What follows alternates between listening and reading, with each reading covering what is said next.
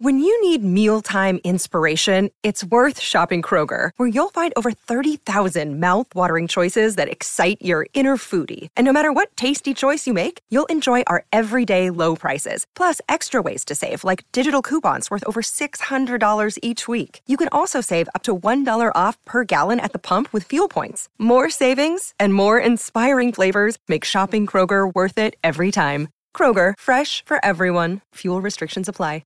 Another day is here, and you're ready for it. What to wear? Check. Breakfast, lunch, and dinner? Check. Planning for what's next and how to save for it? That's where Bank of America can help. For your financial to-dos, Bank of America has experts ready to help get you closer to your goals. Get started at one of our local financial centers or 24/7 in our mobile banking app. Find a location near you at bankofamerica.com/talktous. What would you like the power to do? Mobile banking requires downloading the app and is only available for select devices. Message and data rates may apply. Bank of America N.A., member FDIC. Today on Basic, comedian Eric André.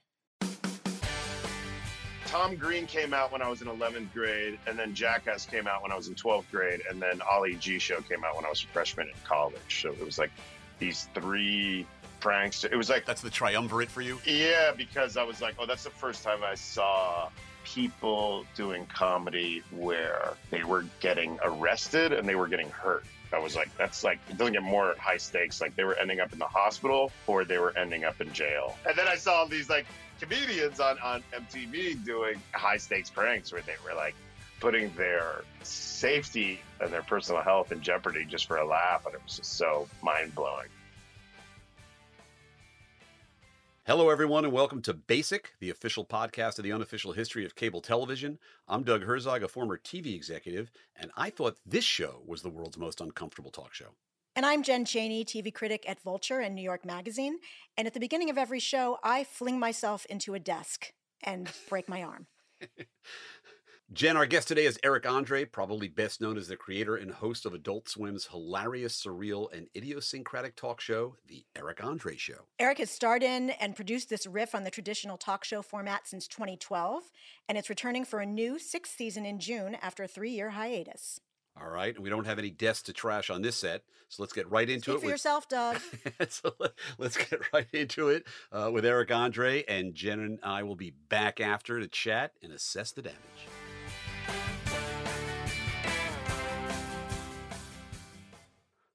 Eric André, welcome to Basic. We start the show the same way each week, which is we ask our guests, do you remember the first time you saw cable television? Yeah, actually. Well, I was born in 83. I remember my dad being really excited about watching boxing on HBO, and I couldn't really tell what he was excited about. And because I was young, but then I remember I got MTV and I could watch Beastie Boys music videos. And then I remember we didn't have Comedy Central at first. And then my uncle and my cousins came down from Rochester with a VHS tape of Mystery Science Theater 3000.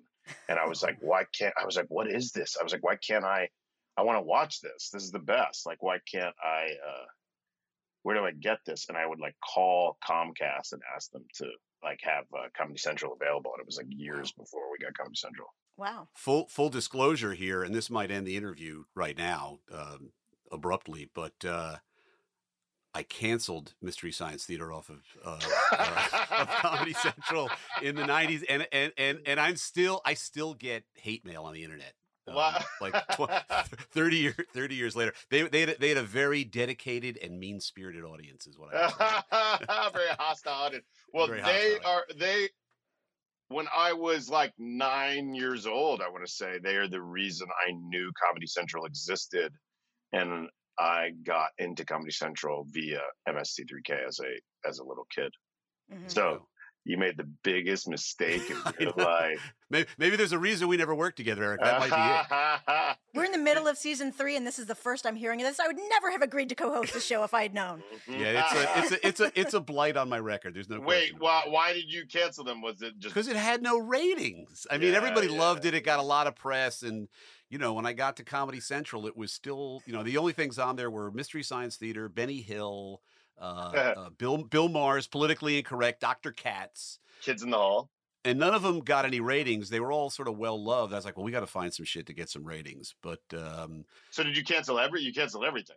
no, no. Dr. Katz ran for a while. Bill Maher quit. He went to ABC. Right. Benny Hill, that was what. What the big show was absolutely fabulous. That was the highest rated. Oh show. yeah. That's so weird. I was just talking to Sarah Squirm about Ab Fab like yesterday. Great show. Yeah. What were you guys talking about? I love her. I was like, they should redo Ab Fab as a movie with like Sarah Squirm and I don't know. That's a great idea. Z-Way or somebody. You know what I mean? Oh my God, I love that idea. They should do, but they should do it like Fear and Loathing in Las Vegas style, where they're not just drunks; they're like drug addicts too. I mean, Ab Fab was a huge hit. I mean, it got like really big ratings on a network nobody had and nobody watched. I watched it.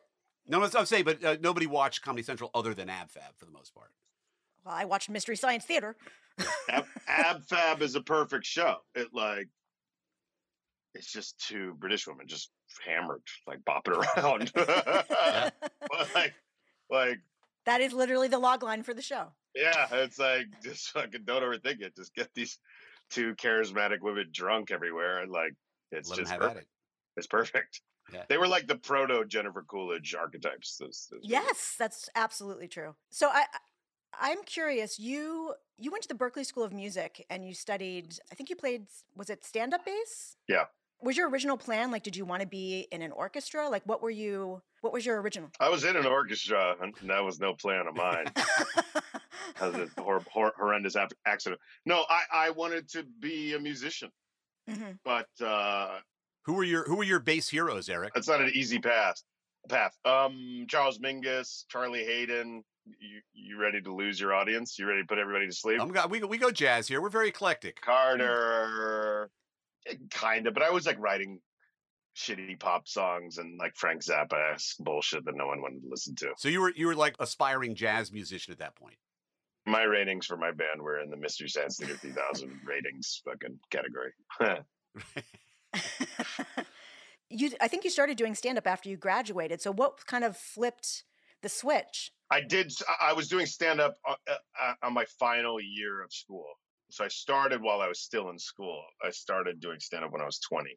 Were people still doing it at that Chinese restaurant there in Boston? That was like yep. In the ceiling, not the attic, but yeah. What was the name of it? Comedy studio with right, that's right. Run by Rick. Oh God, what was the guy's name? He was such a legend. He's like a Boston legend. Oh, I know exactly who you're talking about. He's a friend of Dennis Leary's. Yeah. He was a perfect weirdo, but he was sweet. He was sweet, but he was a perfect weirdo.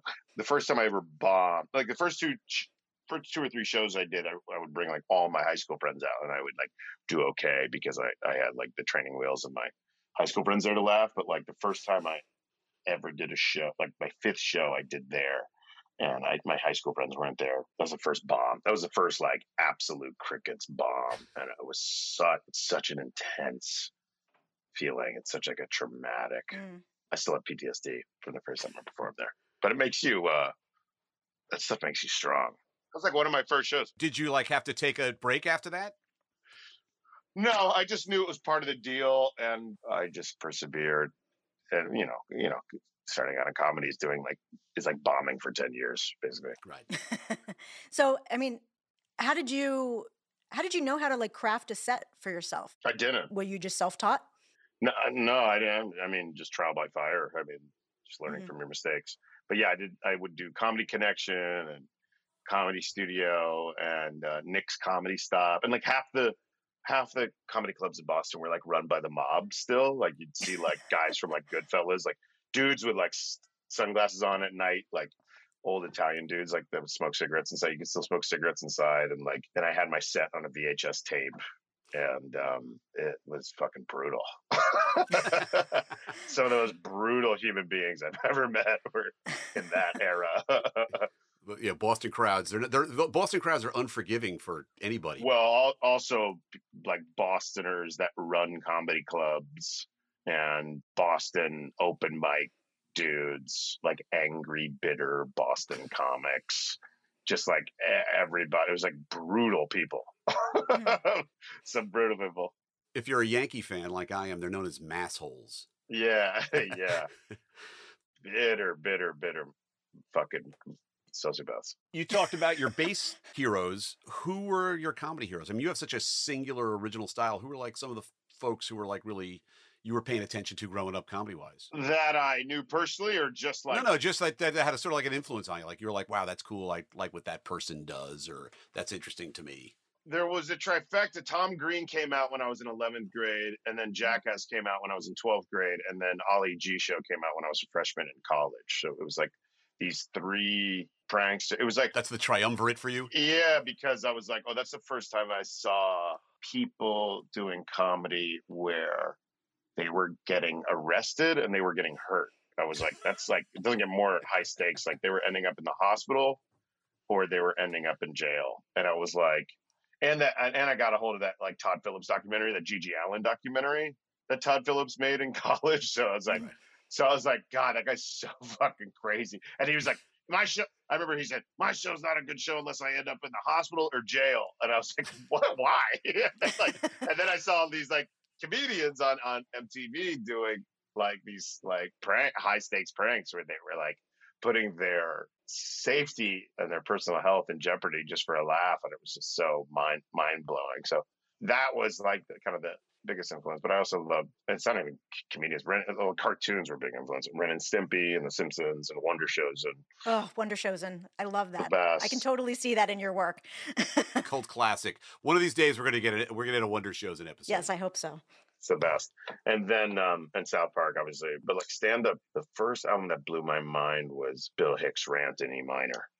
That blew my mind. And somebody gave me these old Richard Pryor recordings early on. There's just a compilation called Revolution Evolution. It was like kind of before he, like as he was finding his voice, I want to say the mid 60s, and he was doing jokes like that are still ahead of their time. Mm-hmm. So that's like the Laugh Records era, right? Yeah. Before he went to Warner Brothers and did the big ones. Yeah.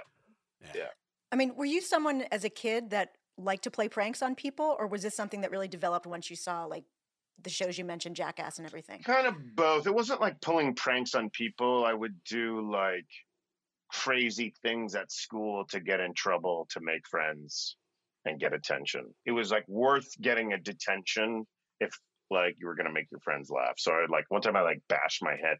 You know how the fire hose is encased in like a glass? Yep. I remember in the morning at like 9 a.m. I like head butted it. I like bashed my head through it and like broke the glass. As like a joke until like my friend, like, you know, whatever, 15 years old.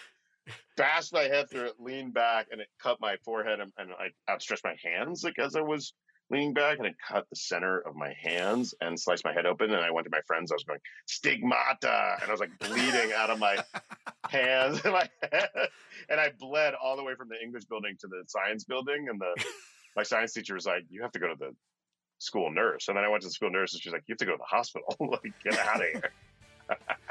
Did you have a concussion?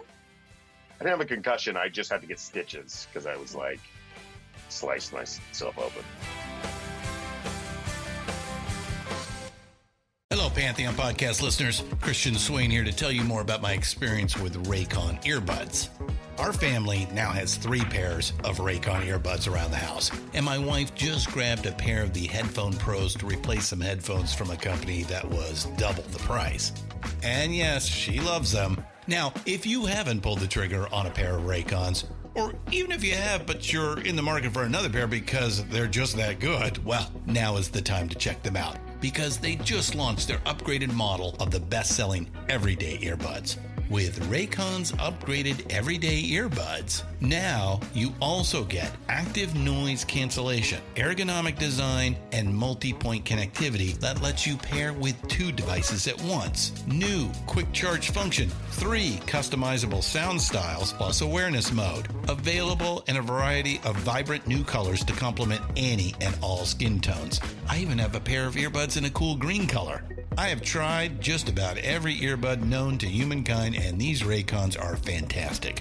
Seriously, if you've been wanting to check out Raycons, there truly is no better time. You're going to ask yourself why you didn't check them out sooner, and Raycon offers a 30-day happiness guarantee. So what are you waiting for? Go to buyraycon.com/Pantheon today to get 20% off your Raycon order, plus free shipping. That's right, you'll get 20% off and free shipping at buyraycon.com/Pantheon. buyraycon.com/Pantheon. Hey folks, Stefan Shirazi and Renee Richardson here from the Metallica Report. And we are proud members of the Pantheon podcast family, where the best of music and podcasts unite. We've got something pretty cool for you. We're giving away an exclusive Metallica merch package worth over $250. That's a whole lot of Scary Guys, skulls, M72, and other sought-after Metallica swag. And we've made it easy for you to win. Follow and share the Metallica Report, and you're in the game. Go to pantheonpodcast.com/Metallica, enter your email, and hit that button to be entered to win. And just like that, you're eligible for our monthly exclusive Metallica merch package. And guess what, rockers? You can enter every month, so just do it. And while we love our global brothers and sisters, the lawyers won't let us ship outside the U.S.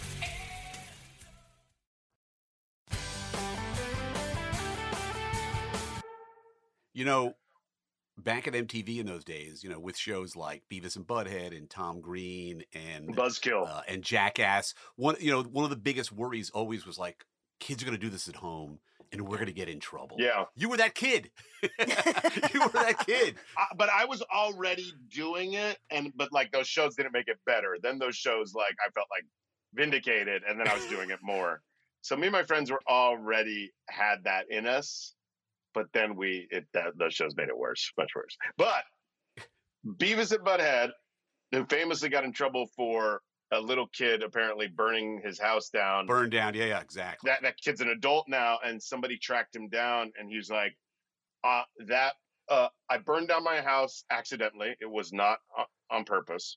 I never watched Beavis and Butthead. Beavis and Butthead had nothing to do with it. They didn't have cable. They didn't have cable. It was a total satanic panic. Exactly. Like fucking, it was total propaganda. Yeah. We had Mike Judge on. He talked about it. Yeah, we talked about that with Mike Judge. Okay, good. It really changed the course of Beavis and Butthead because that's fucked up. Because MTV was programming to young adults, there was always this like, we can't go that far. And it was one of the reasons, we talked about this with Matt and Trey, why we were able to get South Park to Comedy Central, because we were programming to adults and we're like, you can do whatever you want, versus Beavis and Butthead, who have like, a lot of rules and regulations. But I want to go back to your childhood in Florida, which seems to be this place where all the craziest, weirdest stories spring from. It's become a thing. Was that at all evident to you growing up? Did you think it was an odd place? Did you hear a lot of odd, crazy shit? Florida in general? Yeah. Yeah, well, I never felt like I fit in. I felt like frustrated and bored and out of place in Boca Raton, Florida, and I knew I didn't belong there whenever I would visit New York or San Francisco. Really? The youths didn't love Boca Raton? It wasn't where all the kids wanted to hang out? Not at all. We were we were miserable there. So I knew I wanted to get out of there as soon as possible. I didn't realize how fucked up Florida was. It's a lot easier to see in hindsight, especially now. I think it's at its most fucked up. I mean, politically, what's going on there. So. Now it's a whole other thing. Yeah. I knew it was weird, and I knew it wasn't for me, and I knew I had to get out. There you go. So talk about how you came up with the idea for the Eric Andre show. Like, were you somebody who studied kind of mainstream late night talk shows or watched them a lot, or why did you kind of zero in on that genre to mess with? Yeah, I'm just some of my influences. So Tom Green, Jiminy Glick, Space Ghost, Ollie G Show. They all had Space Ghost. They all had like the mock talk show in common. Like those were my favorite shows. I just thought like the talk show convention is like one of the earliest show conventions. Steve Allen. So like it's an easy convention to mock. And my influences were all these mock talk shows, and also. I remember like submitting a tape to try to get an audition for SNL early on, and SNL. I watch SNL sketches, and they're so long. They're like 5 minutes. A sketch is essentially one joke, And like after 5 minutes, it's like diminishing returns. And then Wonder Chosen came on around the same time I started doing comedy. And Wonder Chosen like understood the purpose of a sketch where it's just one joke, it's a setup and a punchline, and then you move on. And I was like, it was so refreshing watching Wonder Chosen and how fast paced it was that I was like, I want to make the fastest absurd mock talk show ever. And I remember watching this Bad Brains documentary and them talking about how they wanted to be the fastest band. I was like, that's such an interesting goal, just like have the fastest tempo songs. So that's kind of all my influences were like swirling in my brain around, early 2000s. With the occasional slow reggae dub song in between their record speed. That came later in Bad Brains. In Bad Brains Evolution, I think they were like having like existential crisis. Also, HR is schizophrenic, so. Or he has like pretty serious. That doesn't. I'm not saying you have to be schizophrenic to want to play reggae later on, but I like their hardcore songs better than their reggae songs. Did you have to pitch the show to a bunch of different places, or did you immediately take it to Adult Swim? Like, how did that work? I did. I got a pitch meeting somehow before I wrote anything down with MTV, and I verbally pitched it scattershot to MTV in this really haphazard way.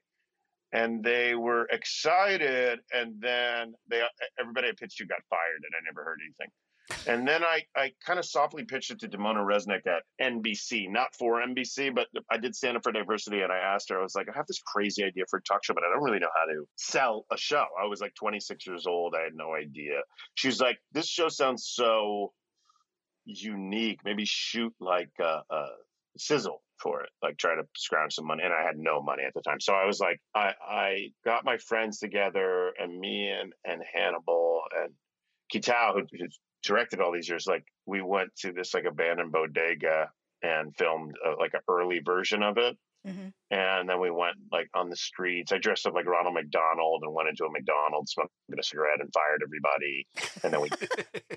And then and then me and Jermaine Fowler dressed up as slaves and crashed the Civil War reenactment and like ran all around the Civil War reenactment. So we shot these hidden camera pranks like in New York and like the tri-state area, and then we shot the talk show portion in an abandoned bodega. And then I got like a cracked version of Final Cut, and I literally bought Final Cut for Dummies, and like I had all these like hard drives and all these like all the shitty gear, and it took me like a year to put together this like 5-minute sizzle. And then I sent it around through my manager to all the networks, and everybody passed except Adult Swim.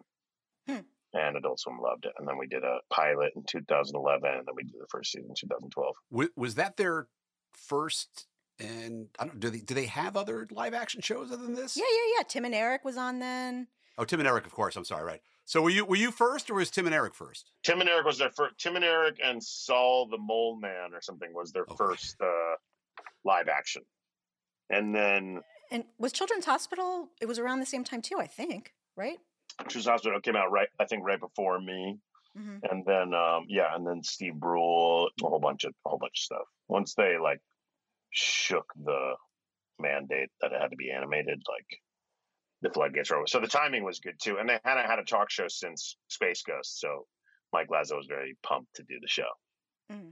Loiter Squad as well came out around the same time. So it's like Children's Hospital, Loiter Squad, me, my show. We're excited to have you today. We're excited to talk about, your show, but we certainly haven't talked enough on this show about Adult Swim and what an amazing brand, that was and still is. And honestly, I was at Comedy Central when all this was going on and they were kind of rising. I mean, they started to really eat our lunch after a while. Yeah. Particularly after they got, all Seth's animated shows. But oh, really? Yeah. Yeah, but they just were doing incredible, really inventive, innovative, kind of pushing the envelope stuff all the time and scoring most of the time. Really talented bunch of people over there, Mike and that crew. Yeah. God bless. They saved my life. I mean, I wouldn't have a career without Adult Swim and Mike. So, and they were always so creatively nurturing to me and let me do my own thing, make my own mistakes, and we're just there for big picture advice. So I really have a lot of gratitude towards that company and towards Mike. Yeah. So can you help us understand the process of booking guests for your show, especially early on? Because, it's never clear. Do they know what they're getting into, or do they not know what they're getting into? They know nothing. I mean, we tell them nothing. But the booking process is an entire spectrum between almost bold-faced lying, or I wouldn't say lying. I would say telling them like the minimal amount of truth to get them there. Also, you can hide in broad daylight where you just like you don't really like omit anything and eat like we had Damon John on from Shark Tank, and I don't think we lied. We were just like, hey, you want to do this Adult Swim talk show? It's like fun and the kids love it. And people just want stage time. And when people are doing press, they're just like doing like an onslaught of media. And I think they're just like rolling into the next thing. And some people we will kind of, it's case by case, I would say. It's case by case. But we try to tell them as little as possible to get them into the studio. But it must be harder now because, the show you've done multiple seasons. You can go on YouTube and see all this crazy stuff. Yeah, but we don't tell them they're going on the Eric Andre show. Sometimes we don't tell them the name of the show. We'll be like, hey, we're doing. Oh, really? Yeah, we'll be like, hey, we're doing a show on Turner Networks, and it's called Weekend Tonight, and it's a great talk show, and like that's all we'll tell them. So they're not meeting me until I'm on camera. We're like. The green room was a trailer that was like across the street from the stage, and we would like keep them in this little like prison cell until we shoot, and we'd have a PA walk them to the set. So they're not seeing me until like they're walking on camera, and they're not hearing my name or the name of the show unless they absolutely have to for whatever reason. But we don't tell them anything, or we try not to. It's produced like a full out prank show almost. Yeah, it is. Everything is kept under wraps to a large degree. Yeah. It's kind of like punked, but you have to bring them into the kill zone rather than go to them. So that's hard. It's very hard. It's very hard. And it's a whole spectrum. Sometimes we do tell them the name of the show if it doesn't matter either way. And at the end of the day, whether they know me or not, like we had Lil Yachty on and he knew me and I just asked him, I was like, come on and do the show. So he knew I was going to fuck with him, but they don't know how. So it's a whole spectrum of like, okay, they know they're coming on the show. They know I'm going to fuck with them, but they don't know how. There's like that part of the spectrum all the way to like, we're not telling them. To Lauren Conrad. My name, the name of the show. Yeah, full Lauren Conrad. Is Lauren Conrad, do you think she was the most surprised and unprepared guest that you've had for what was going to go on? Or was somebody else even more shocked than she was? I mean, there was a lot of people. Demi Lovato was another one. There's a lot of people. There's a lot of people coming out in this season that are pretty damn shocked. We tried to vaccinate Chuck Liddell, and he's like he's like an MMA fighter guy, UFC guy. UFC guy. He did not want to be vaccinated. He was like, did not. Holy crap! He did not. We had the syringe all ready for him, and he did not. He was not stoked on that. No, he wasn't stoked on that. And then now his name is escaping me. That dude from that great actor from The Wire and Bosch. Lance Reddick. Lance Reddick. I saw that clip got all of a sudden resurfaced after he passed. I would say he was the only guest in the history of the show that was in on it. He just because we needed him. We wrote a bit for LeVar Burton. LeVar Burton couldn't show up, so we had this outfit that was half Kunta Kinte, half Geordie LaForge. So when Lance Reddick showed up, we're like, hey, we already bought this costume. Can you just put this on? And then he put it on and he like came to life. Yeah. That was amazing. So like the interview part, I was like trying to shake him and he like was unshakable. And then we like, I think we just cut and we were like, hey, can you put on this Geordie LaForge Kunta Kinte outfit? He was like, okay. And then he just like improvised. So, but like after season 2, we didn't do any, we didn't even like we called it wrong side of the desk. We're like, even if you let one guest in on a little bit, it compromises the rest of the show because then people are like, all right, who's in on it and who's not?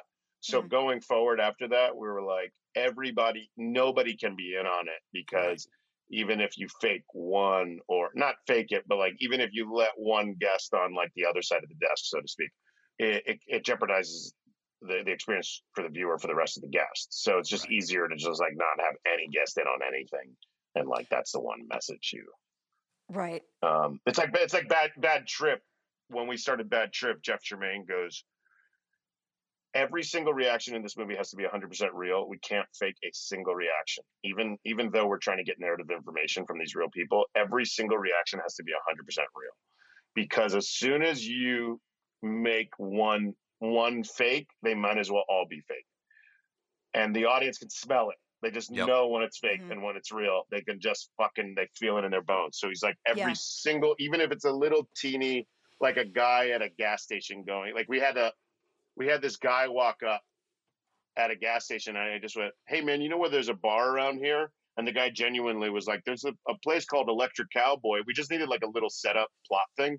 And he really said that in that we didn't go up to him and like, "Hey, can you say we're making a movie? Can you say that?" Like even like exposition, Jeff was like, even that has to be a real reaction. We can't tell somebody to say a line. Wow. So that's kind of like our motto for Eric Andre's show now. It's like no guest can be in on anything. Like they just have to all be tortured equally.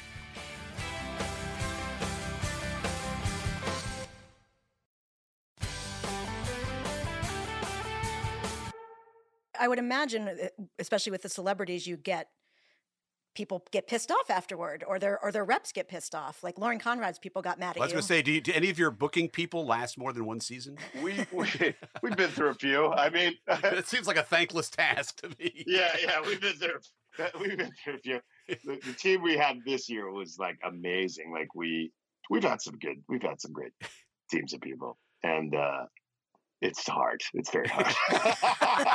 It's very hard because they have relationships for other shows. You know what I mean? They don't just work on my show, so they have like relationships with these publicists for other shows. So you got to really find like a rogue group of people willing to compromise their other relationships. I mean, the Lauren Conrad was the best. Was, you know, I'm interviewing her, I'm vomiting, I'm eating it back up, she's freaking out, and then her publicist is like not stoked. You know, she's like ripping us a new one. "Oh, you're banned in Hollywood." She's giving that speech. She's calling Adult Swim. She's calling. It's almost performative though. She's calling Adult Swim. She's calling my reps. She's like yelling at everybody. She's like burning the house down. And then we found out that Jimmy Kimmel's son was an intern in our crew. And I was like, wait a minute, Jimmy Kimmel's son is an intern? And I went up to Kevin Kimmel and I go, "Wait, your dad's Jimmy Kimmel?" He's like, "Yeah." And I go, "You think your dad would do this show?" And he's like, "I don't know, let me call him." And he called Jimmy Kimmel. He's like, "Dad, you want to do this like crazy talk show?"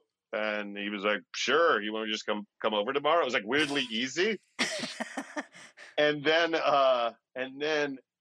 after the Lauren Conrad's publicist burned the house down, Jimmy Kimmel was like emailing me and he was like, "Hey, this is my publicist. Just let them know all the information." And it was the same PR codes.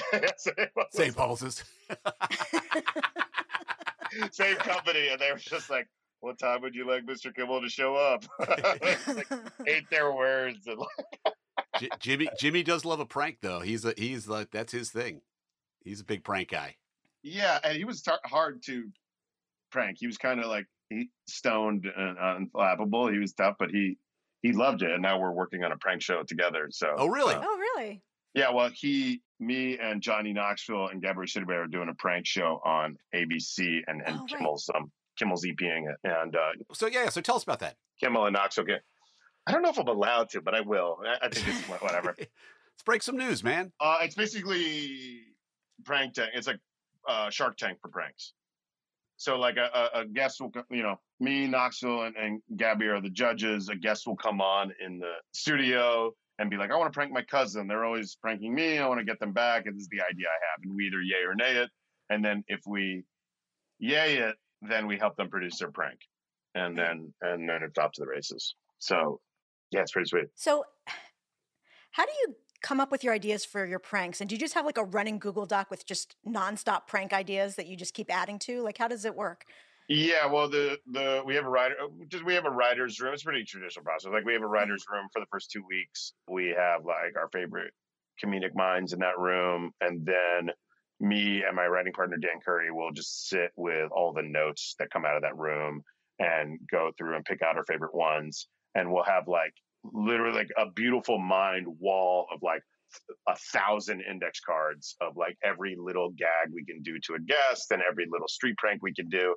And then we like whittle that down. And then it's also like subtractive part of the process. And then once we go into a season with 44 street pranks and like 200 gags that we can do for a guest. And then like Dan and I will refine that list with Kitao, our EP director. And we'll just like we'll add and subtract like all throughout the production process, and especially as we're booking guests. But we have like the gags. Gags go into pre-production before we even start booking guests because we don't really know who the guests are until very last minute. Mm-hmm. So we just have all the departments cooking on the gags while talent booking is getting the guest.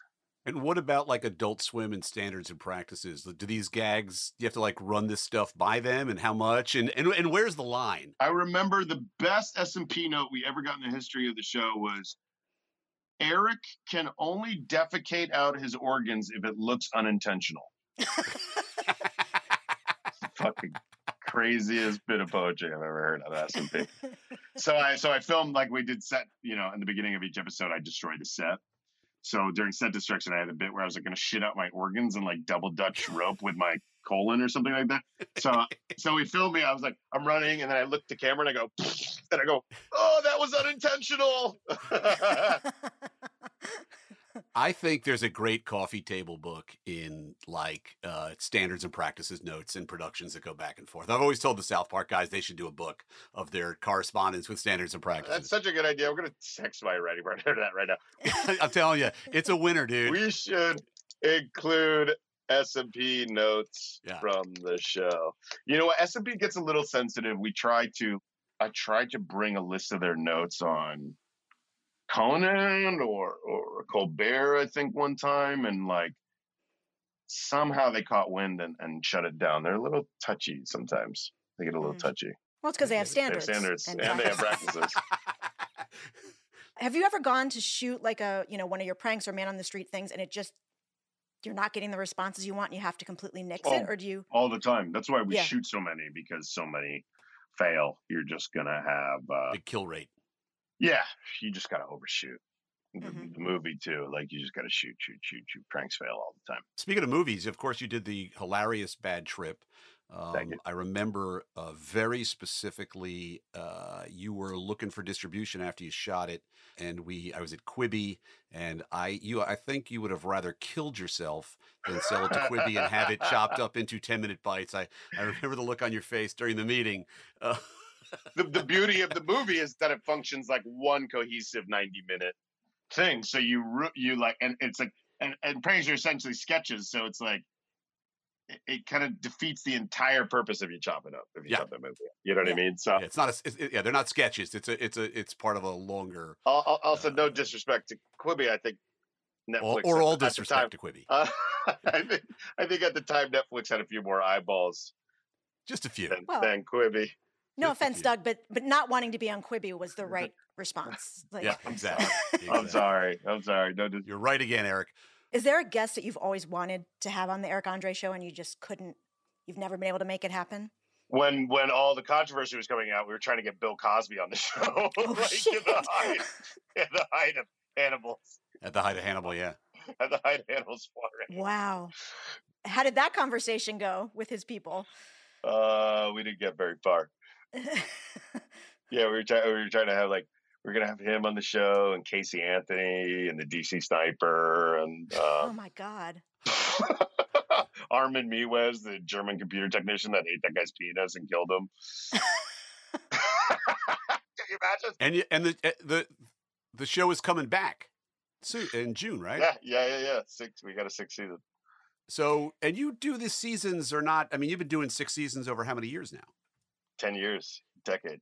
So that's almost like a curb schedule. You got like a nice, get a lot of room from your friends and partners at Adult Swim. Yeah. Yeah, so you're coming back after like a 3-year hiatus. Yeah, it's not even our biggest hiatus. Our biggest hiatus was between season 4 and 5 because I was making Bad Trip on and off. Right. So, I mean, has anything changed about your approach to the show or anything different that we should expect?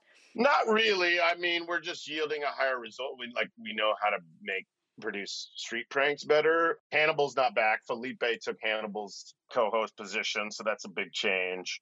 And then for this season, for season 5, I gained 40 pounds. I was just like eating melted ice cream all the time. And then for this season, I lost 40 pounds and I got ripped. I got like jacked for this season. I was literally consulting with Kumail on like what to eat. Body transformation. Yeah. I did a body transformation. I'll never do either again. I won't do skinny, fat, buff. Only if like Marvel's swooping in and I was going to say, paying for the doctor. I'm not. It's so horrendous. Any body transformation, I'll leave that shit to Christian Bale. It is like not. It's too difficult. I'll never do any of them again. Isn't there a Marvel superhero like the Prankster or something that you could play? Like, you know.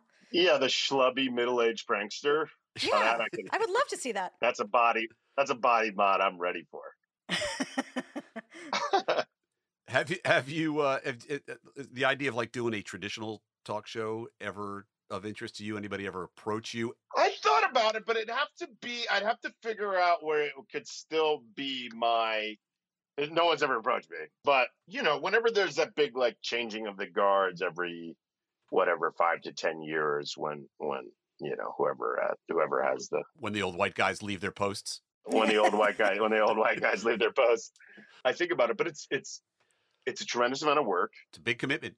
It's a big commitment, and harder than it looks too. It's a ton of fucking work, and it's you got to really love it. That's it. That's your job. That's your life. You got to want to be there every night. You got to want to be there every day, and you got to want to be in the whatever town it shoots in, and you got to just be like, that's it. Would you do a Daily Show's shot like people are doing now? Is that any of interest to you?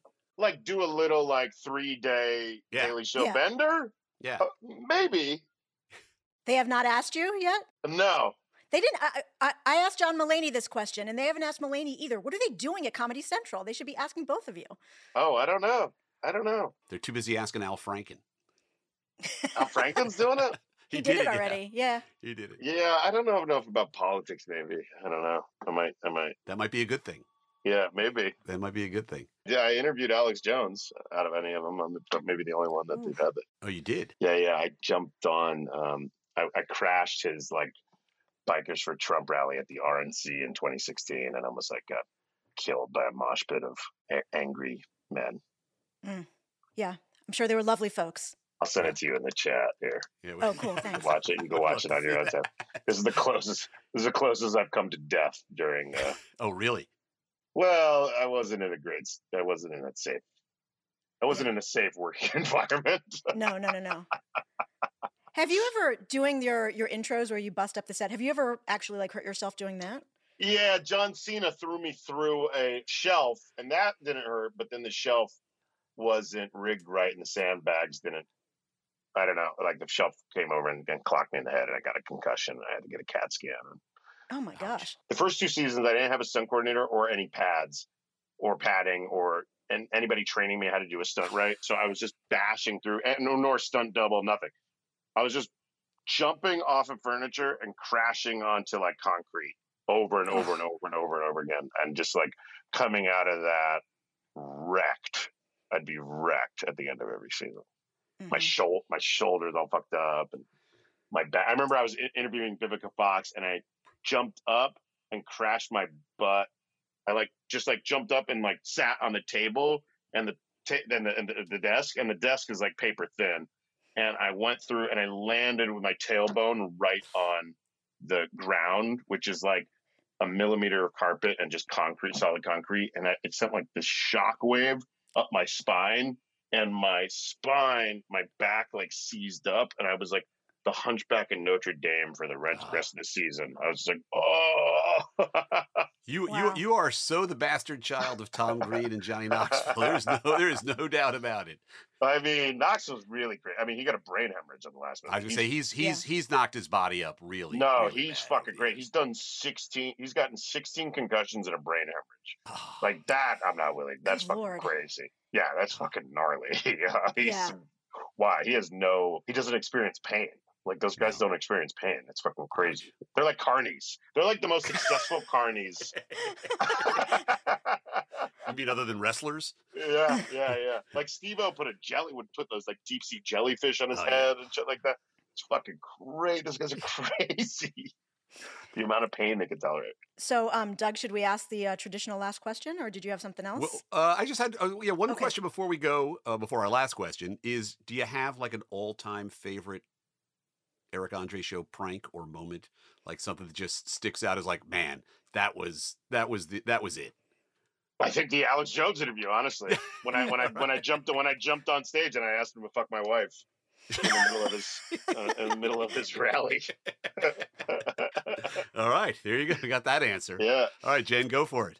All right. So our traditional last question is, what is your favorite basic cable TV show of all time, barring anything that you've worked on? Ren and Stimpy. That's the most influential. It came out when I was 10 and was off the air when I was 13. And those are formative years. It was like Ren and Stimpy was on, and Beavis and Butthead, and also like the music at that time. It was like Wu-Tang and Cypress Hill and Beck and Sonic Youth and Beastie Boys. It was like they're all in that same. And the Simpsons were kind of like they're like really found their voice and like had their like beginning of their like. You just described the mid-90s. Yeah. That was it was quite a time and a good time. Yeah, I always tell people, back in those days, the edgiest thing on television might have been Beavis and Butthead, The Simpsons, and Married with Children. Yeah, and totally. Everything took off from there. Totally. And Ren and Stimpy on Nickelodeon just seemed like that's bad parenting. I don't know. I don't know. I love that show. I love. It should have been on MTV, but it was a Nickelodeon show. It's it's hardcore. I remember the first time I saw The Simpsons, and when Bart Simpson said, "I'm Bart Simpson, who the hell are you?" I'm like, can they do that on television? I was like, this is crazy. Yeah. No, it was hardcore. Yeah, broke it all wide open. Yeah, totally. Well, Eric, thank you so much for being here. The prank panel's coming to ABC. We'll be looking out for that. And, of course, the Eric Andre Show coming back to Adult Swim in June, right? Yeah, June 4th. All right. Well, we can't wait. We can't wait to see you. And thanks again for being here. Yeah, of course.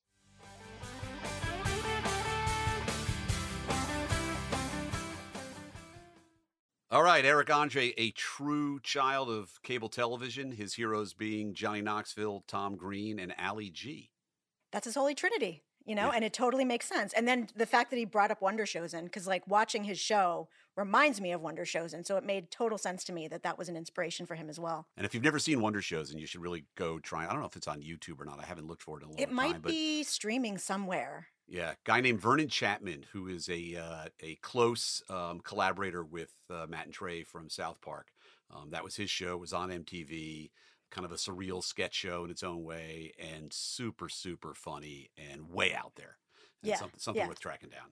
And I loved when he was talking about, when he was a little younger, watching Ren and Stimpy and Beavis and Butthead. Like, I feel like that was such a great time, for maybe the best time for basic cable, was that early to mid 90s, because I feel like every show that I was watching, I'm exaggerating a little bit, but so much of it was the basic cable stuff. That was what we were excited about, including Mystery Science Theater 3000, which someone canceled. Yeah, I mean, that was that moment when, basic cable was really starting to produce original programming, which is, prior to that, they didn't do a lot of. They didn't have a lot of money. And by the way, Ren and Stimpy came out of a Nickelodeon initiative to create a bunch of animated shows, which they had never done before, which was quite costly for them. And they hit it out of the box originally with Rugrats, Ren and Stimpy, and a show called Doug. Yeah. Right, Doug Funny, remember Doug? And that was a big deal. I mean, I remember even being at MTV in those days, and we were like, because the kind of money they were spending was unheard of at that point. And we were still sort of running around trying to make these like crazy cheap shows, like things like Tom Green and ultimately, Johnny Knoxville and that crew. But we weren't spending money writing scripts. And so it was really a turning point, for basic cable. And clearly for Eric, highly influential. And then when you think about it and you hear him talk about it, you could really see and feel all those influences in his comedy. It's right there, and so he's really the godson of all that. And I really feel like that was a time, because he was also talking about the music of that era, Wu-Tang and Beastie Boys and Beck, and I feel like that was a time when what we considered alternative became very mainstream in music, in a lot of the comedy that he's talking about, like a show like Space Ghost. What a weird ass show. I loved it. Right. But it was just very weird. I'm like, I've never seen anything like this in my life. And he referenced the Beastie Boys and Spike Jones a lot. I mean, those were highly influential videos, and a style and a vibe, that, people hadn't necessarily seen before. And I think it really did transcend kind of music into, just culture. Those guys are pranksters too. Absolutely. Remember when right. MCA used to always be Horatio Hornblower or whatever at award shows? Like they were all kind of in that same sensibility. Ecosystem. Yes. Yeah, totally. Yeah, so it makes complete sense. Yeah. Well, he was really great. I really enjoyed chat with him. It's a great show. I'm anxious for it to come back. Honestly, didn't think it was. I thought it was, sort of all said and done. But like I said, he's got kind of a curb schedule, and they let him come back whenever he's inspired to do so. That's pretty cool. And I'm excited to see Chuck Liddell almost get vaccinated. I'm really looking forward to that. Is that on one? Is that one of the new ones? Yeah, I think so. Oh, that's what he said. We'll have to check that out. Well, we hope you enjoyed Eric Andre as much as we did, and Jen and I look forward to having you next time on Basic. Basic is a Pantheon Media production in partnership with SiriusXM. Hosted by Jen Chaney and Doug Herzog. Produced by Christian Swain and Peter Ferrioli. Lindley Ehrlich is our assistant producer. Sound design and music by Jerry Danielson. Mixed and mastered by Brian Slusher. Recorded and edited by Zach Spizner. You can find Basic on Apple Podcasts, the SiriusXM app, Pandora, Stitcher, or wherever you like to listen. If you like the show, please rate, review, and share so other people can find us. Don't forget to follow the show so you never miss an episode.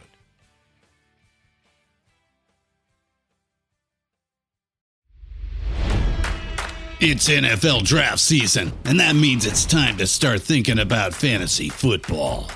FantasyPoints.com features industry-leading experts and prognosticators using proprietary hand-charted data to help you score more fantasy points. FantasyPoints.com is the place to go for whatever kind of fantasy football you play. Whether you play fantasy football, daily fantasy sports, or do a little bit of everything, Fantasy Points has the meticulously researched content to guide you to victory.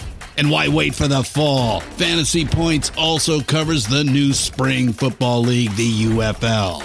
Join the guru, John Hansen, Scott Barrett, Joe Dolan, and other massive names in the fantasy football universe with an exclusive offer. Use code Pantheon for 15% off any Fantasy Points package, including the all-in package, with access to every article, tool, and data nugget that Fantasy Points has to offer. That's FantasyPoints.com and code Pantheon for 15% off at Fantasy Points. FantasyPoints.com, code Pantheon. Score more fantasy points.